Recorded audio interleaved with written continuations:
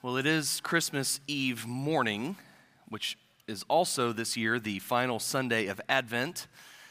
Christmas is indeed tomorrow. I hope that you have had sufficient time to wrap all the presents and to do all of your grocery shopping. We tried to get all the grocery shopping done so that we don't have to go into that forsaken Walmart one more time. My goodness, like we went in there the other day and the line, I've never seen lines like that before. I thought I was at Busch Gardens there for a minute. Hopefully you've gotten all that done. Hopefully you've mailed out all your cards or brought all of your cards to the baskets. Please make sure to check those on your way out this morning. Really, thank you so much to Sue and to Laura and to those who have managed to maintain that this year. You all have done a great job, and it is a gift to your church, so thank you for that so much. Yes, thank you. Speaking of presents, we will be wrapping up our sermon series here this morning from Isaiah. Thank you for the rim shot there, Jeff. We've been looking at some of the famous quotes from Isaiah concerning Jesus that we find in the New Testament, but we've been trying to look at them in their original context. So we've been going back to Isaiah and looking through chapter 7 and 8 and 9, and now this morning we'll be in chapter 11. And we've been highlighting some of the things there that you don't typically talk about at Christmas time. We've been trying to look at these quotes in their original context. I made a statement back in the first week of the series a few weeks ago that you're not going to find the harder things from Isaiah in a Christmas card. Do you remember me saying that? Well, I want you to know that, yes, what I said is true. Typically, when you go to a Christmas card, to get a Christmas card, a Christian Christmas card, you'll find quotes there from Isaiah about light and promises and, a child born, a son given. But you're not going to find things about, judgment or some of the harder truths from these passages. But I have been proven wrong, because I received a Christmas card this week from our young adult group here. They call themselves Late Gen. So Late Gen young adults. They made a Christmas card for me, and I'm going to show it to you. I know you can't see it very well, so I'm going to read to you what it says. There's a picture of them, Jordan and Courtney and David and Patrick there on the front, representing that ministry. And the card says, "Those who refuse the light given to them, the coming of Emmanuel signifies their doom." Merry Christmas from Late Gen. And then, of course, on the back, they found a picture of me, and they edited it. I think it's edited, because it has red laser beams shooting out of my eyes. So touche. I have been proven wrong. Signs of the season. A stone of offense on whom you can build your life. A child who is both polarizer and peacemaker. The light of God that exposes sin but reveals grace. And now, this morning, a scepter representing the reign of the most unlikely of kings. If you would turn with me into Isaiah chapter 11, we'll be on page 557 if you grabbed one of those guest Bibles back there. And together, let's look at the first 9 verses of this chapter. Isaiah 11, beginning of verse 1. "Out of the stump of David's family will grow a shoot. Yes, a new branch bearing fruit from the old root. And the Spirit of the Lord will rest on him, the Spirit of wisdom and understanding, the Spirit of counsel and might, the Spirit of knowledge and the fear of the Lord. He will delight in obeying the Lord. He will not judge by appearance, nor make a decision based on hearsay. He will give justice to the poor and make fair decisions for the exploited. The earth will shake at the force of his word, and one breath from his mouth will destroy the wicked. He will wear righteousness like a belt, and truth like an undergarment. In that day, the wolf and the lamb will live together. The leopard will lie down with the baby goat. The calf and the yearling will be safe with the lion, and the little child will lead them all. The cow will graze near the bear. The cub and the calf will lie down together. The lion will eat hay like a cow. The baby will play safely near the hole of a cobra. Yes, a little child will put its hand in a nest of deadly snakes without harm. Nothing will hurt or destroy in all my holy mountain. For as the waters fill the sea, so the earth will be filled with people who know the Lord. The messianic hope that we find in Isaiah, beginning back in chapter 7, that began to develop and be amplified in chapters 8 and 9, have now, here in chapter 11, come to full flower.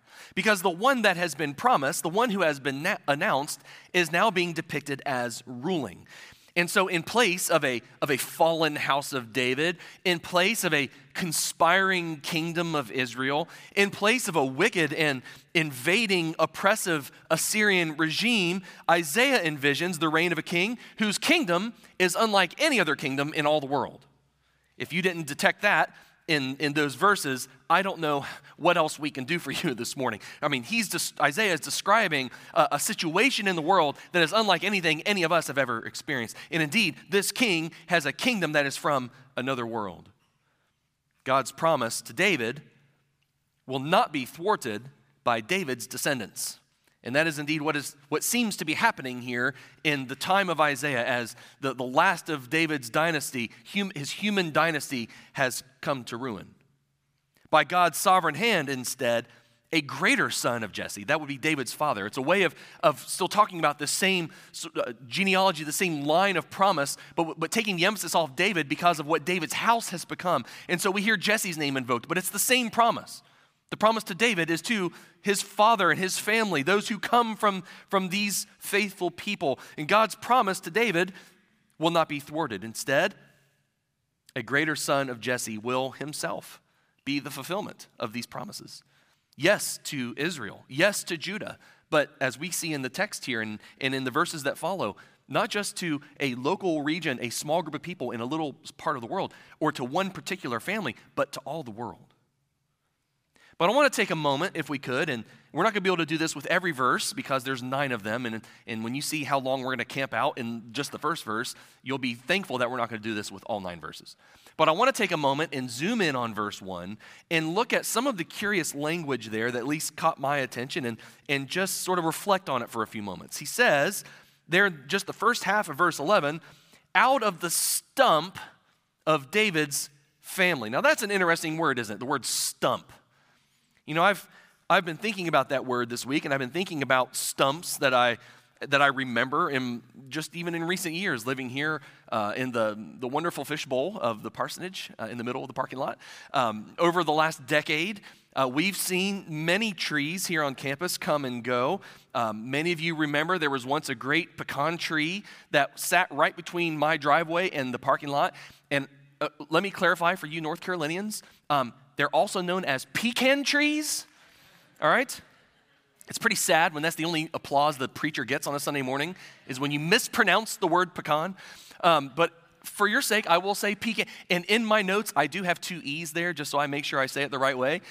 It is a pecan tree to you natives here of the area. But yeah, there was once a great pecan tree that sat there, and I remember those nuts lying around everywhere, and so you would come and gather them and make things with them. But a time came when that tree it had to go.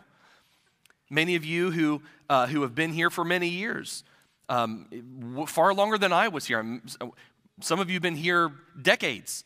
Some of you nearly your entire lives, or many of you your whole lives. You've been here. You may recall once upon a time this entire campus used to be wooded. It was like a forest almost, and there were trees everywhere, and many of them have had to be cut down over the years in order to have these buildings and the fields and the parking lots and all those things.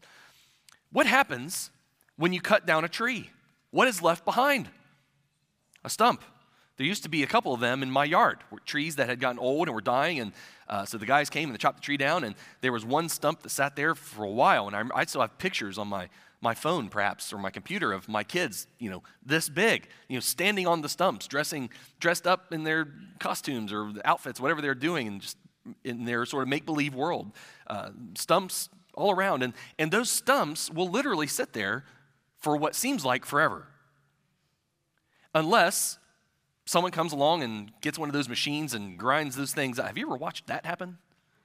I watched them do that in our yard one time, and all I could think was, man, I'm glad my foot's not under there, or I'm not near that thing, because that thing can Man, that's amazing what that thing can do. So unless you grind it up, it's going to sit there forever, and it's going to take the long, many years of decay and deterioration for that stump to finally go away. And it will go away. But you know what won't happen? That tree is not going to regrow. At least not that I've ever seen. I've never seen a stump that has sat there dead and then suddenly a tree grows out of. I've never seen that before. That's typically not what happens. Isaiah's tough word for the forest of David's dynasty is that because it has become so wicked, because it has become so rebellious and has turned so far from Yahweh, God has chopped it down.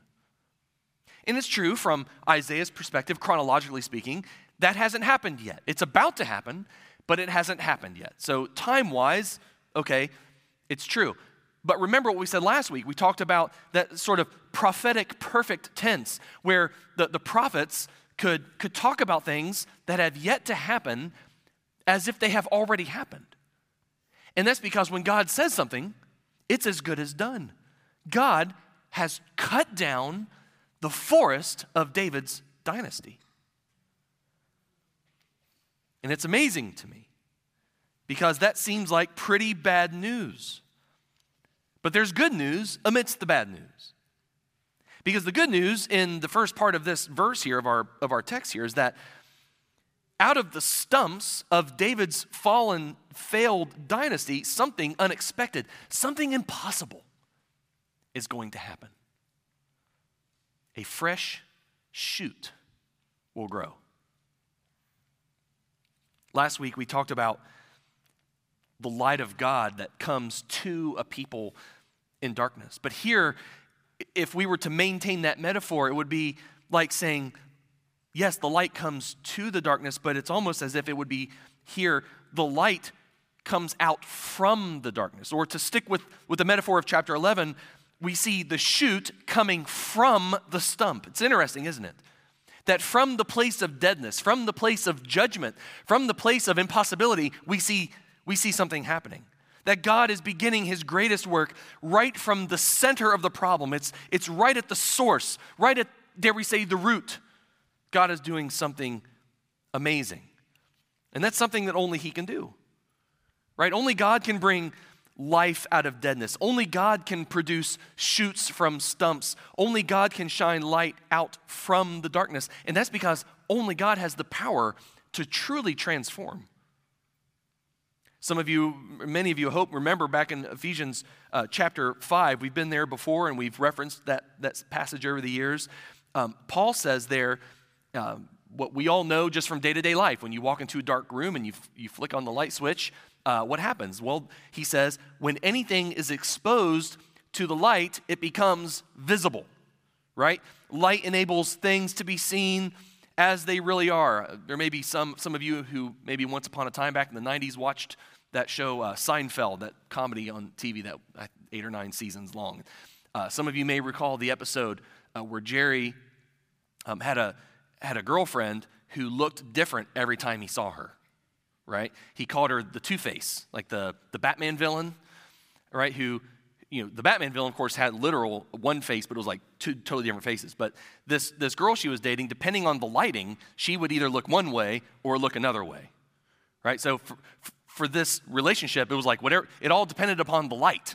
If the light is bad, if the light is good, then we're good. And that's because light reveals. Light makes things visible.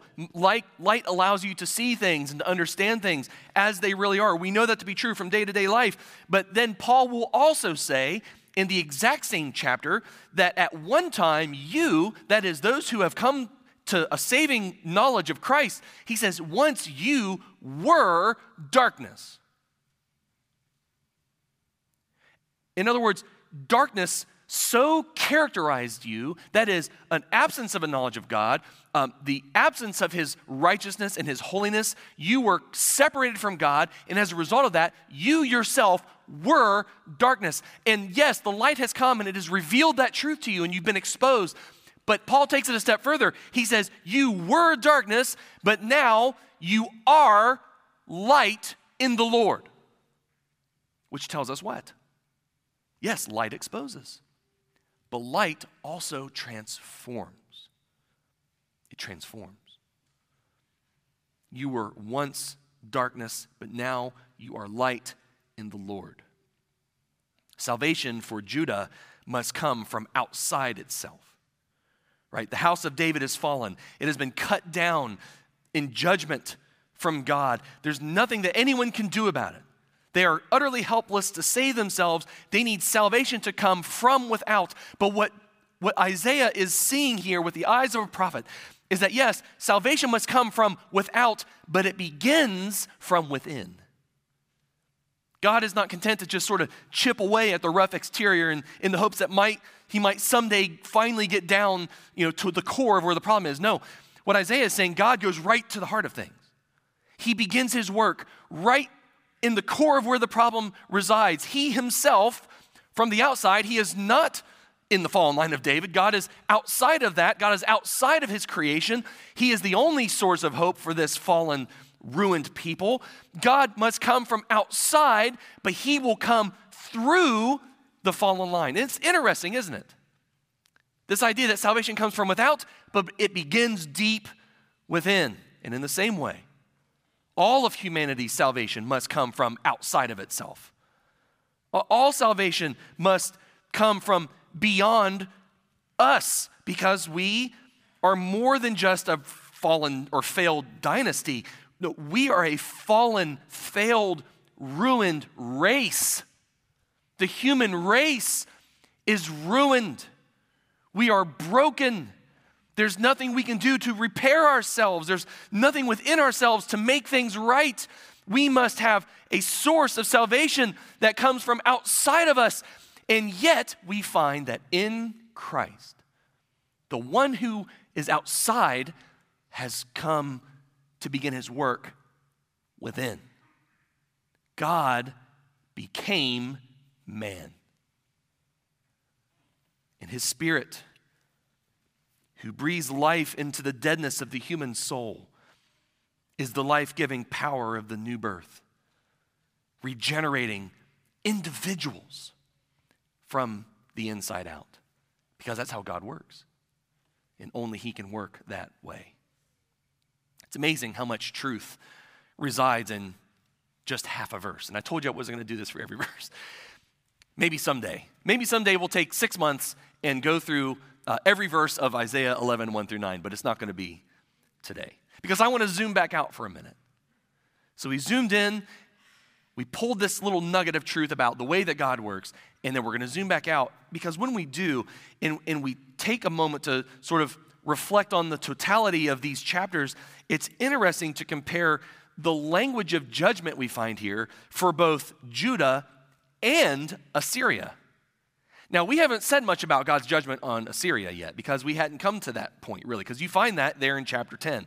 Yes, 7, 8, and 9, we learn that Assyria will be God's tool or God's instrument of judgment for Judah, but they themselves are not exempt from his wrath, are they? If we were to go back and look in chapter 10, in fact, the NLT labels a whole section of that chapter. If I can actually turn the page here, these little pages sometimes can be hard to turn. A whole section has the heading, Judgment Against Assyria. Interesting. Yes, he's using them as an instrument of judgment for Judah, but they themselves will not be exempt from his wrath. Verses 5 and 6 says God is sending Assyria the rod of his anger against Judah. But then in verse 18, the Lord will consume Assyria's glory. Like a fire consumes a forest in a fruitful land, it will waste away like sick people in a plague. Isaiah seems really interested in these forest metaphors. You have one forest that's going to be chopped down. You have another that's going to be burned up and consumed. No one is safe from the wrath of God against all sin. But there's a difference, isn't there? There's a difference between the judgment of God on Judah and the judgment of God on Assyria. And that difference is not due to, military power. It's not due to financial resources. It's not due to superior diplomacy or to political savvy. When Assyria is destroyed, we know from history that it was destroyed in 609 BC. When it is destroyed, we know that nothing ever arose from their stumps. Right? This once great empire that had a stranglehold over the ancient Mesopotamian civilization for 700 years, seemingly overnight, this entire empire collapses, never to be seen or heard from again. But at the same time, from the stumps of Judah will come the hope of a kingdom that will never end. What is the difference? Is it their resources? Is it their military? Is it all those things that we tend to look to for the security of a nation, the establishment of a culture, of a civilization, of an empire? No. The difference is the promise and the power and the presence of God. That is the difference. One of the themes that gets developed throughout the Old Testament is the difference between that the difference between the ordinary and the extraordinary is not degrees of human capacity, right?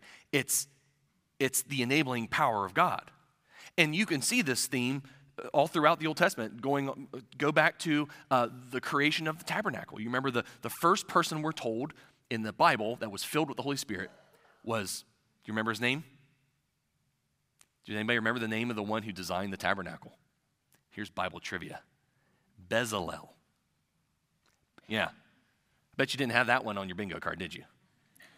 He was the first to be filled with the Spirit. He designed the tabernacle.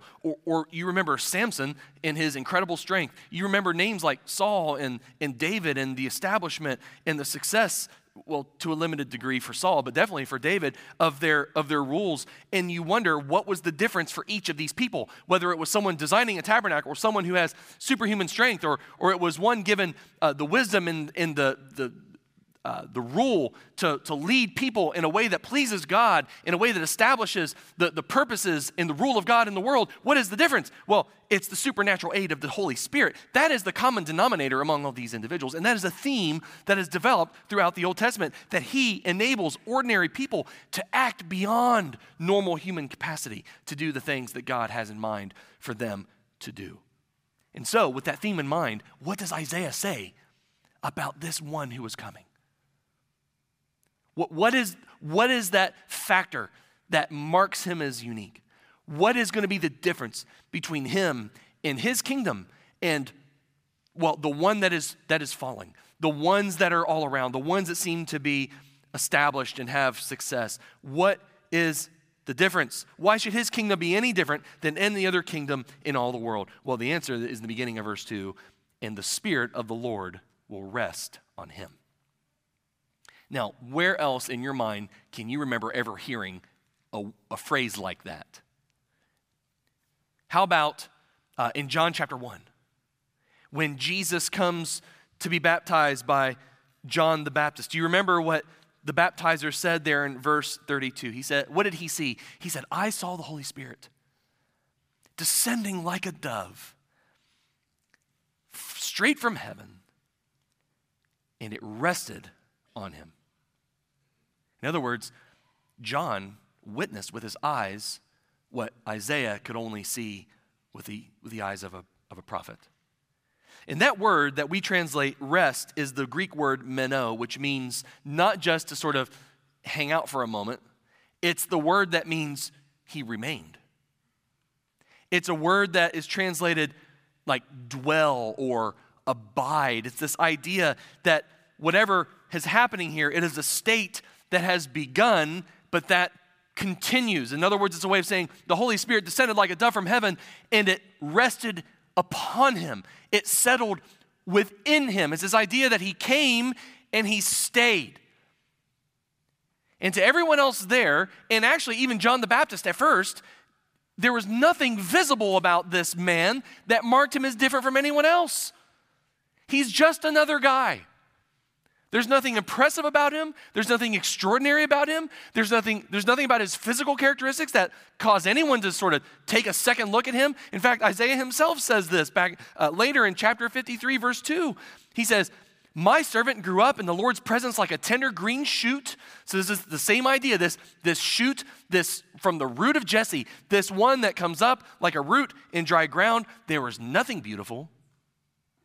There was nothing majestic about his appearance, nothing to attract us to him. And that's why, no matter how great a job he does, Jonathan Roumie can never be an accurate depiction of Jesus, because the guy is just far too good looking. He is. He's got like perfect white teeth. Who had perfect white teeth in the first century?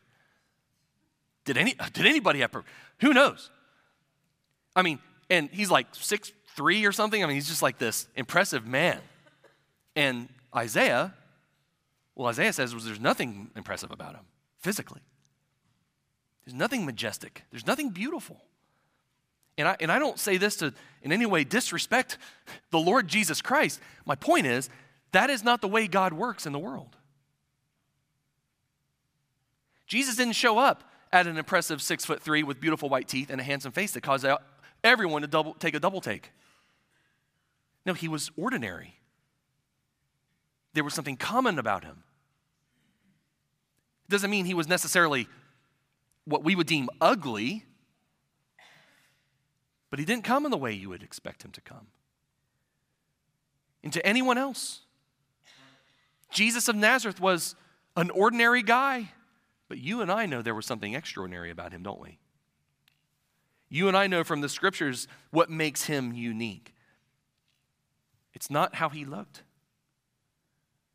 but it's that he was conceived by the Holy Spirit. And that at the beginning of his ministry, that same Spirit descended like a dove and remained on him. So that the totality of his person and his work would be marked by the promise and the power and the presence of God. Indeed, Emmanuel himself is the promise and the power and the presence of God.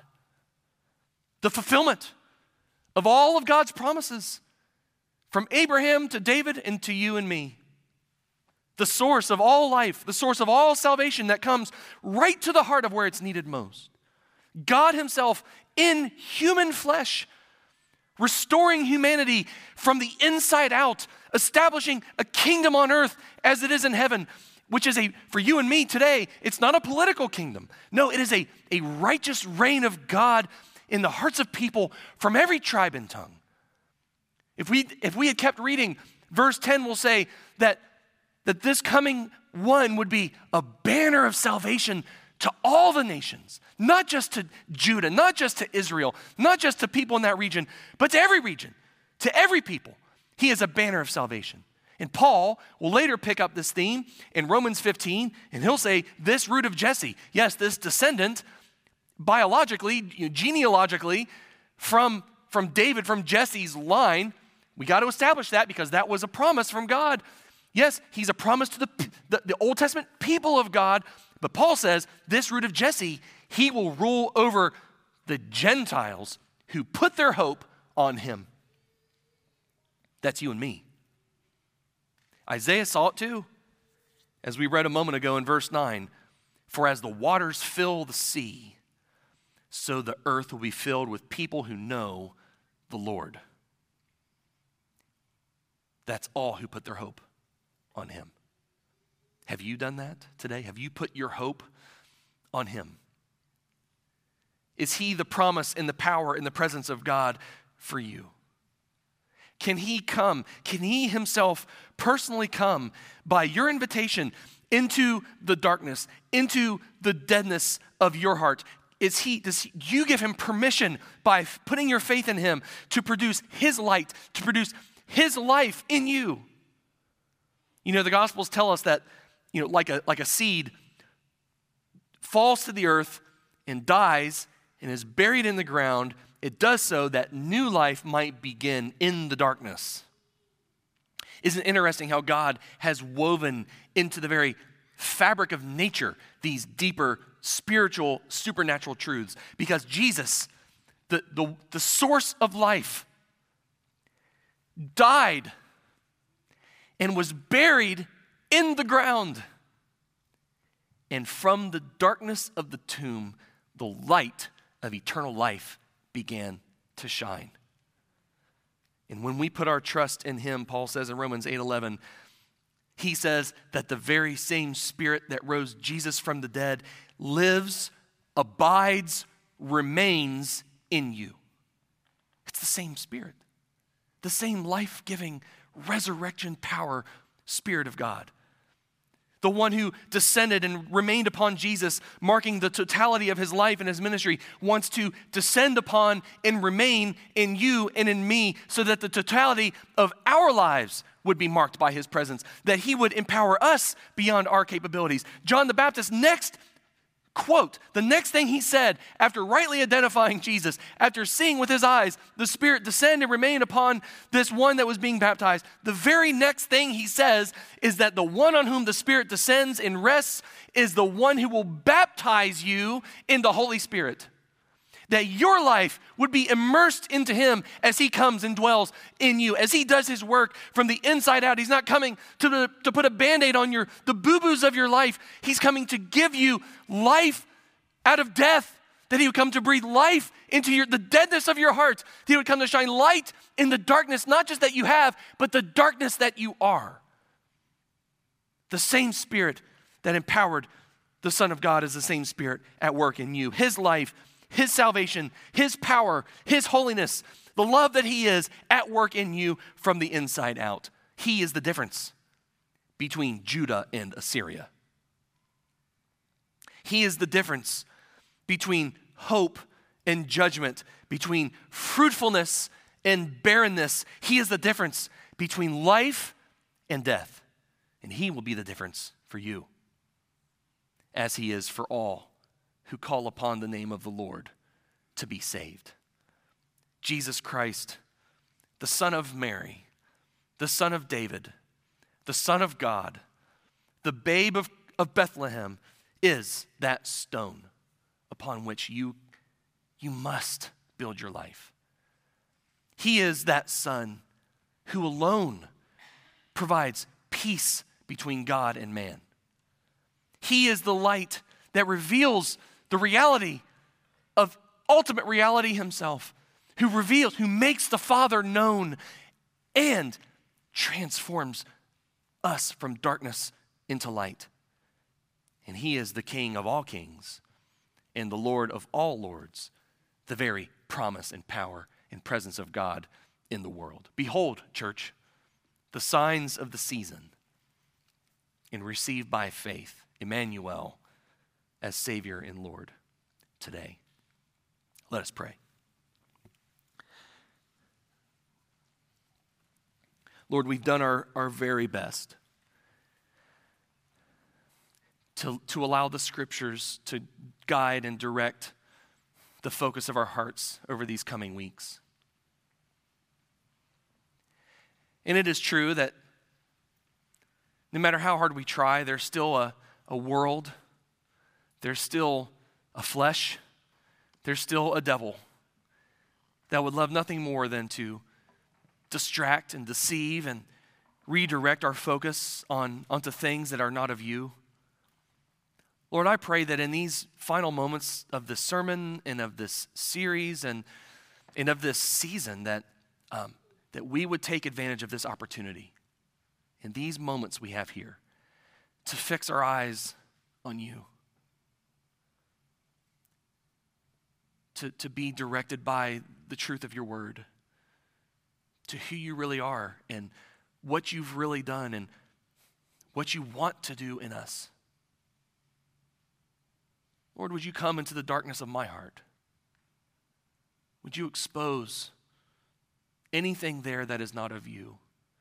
And not just on the surface of my heart. Lord, may your light penetrate deep into the dark recesses of who I am. May your light so expose what is there that there's no part of me that is hidden from you. And even more, Lord, would you change me so that I'm different than I was before? So that I'm less like me and more like you. think John the Baptist may have said it best. He must increase and I must decrease. Not that so we become less ourselves, but that we become more what you envision for us to be. Lord, we are your masterpiece. And you had something in mind from before the world began for us to be and something for us to do. And we've spent so much time crafting our identity, finding our place in this world based on things that are things of the world and not things of heaven. But Lord, you saw us and loved us from before all time. And you want us to find our identity exclusively in you. So Lord, may that be what happens in these moments. May we have the boldness and the faith to repent and to turn from our darkness, from our grasping, from our taking our lives into our own hands, of our indulgence in the flesh and of the world. And may we turn from those things with intentionality and face you. And we know that salvation cannot come from us. It has to come from outside. But praise be to God, you want to come right into our hearts and bring the healing and the forgiveness and the holiness and the purpose that only you are and can produce. Lord, come and do that in our hearts today, we pray. And be glorified through it all in Jesus' name. Amen.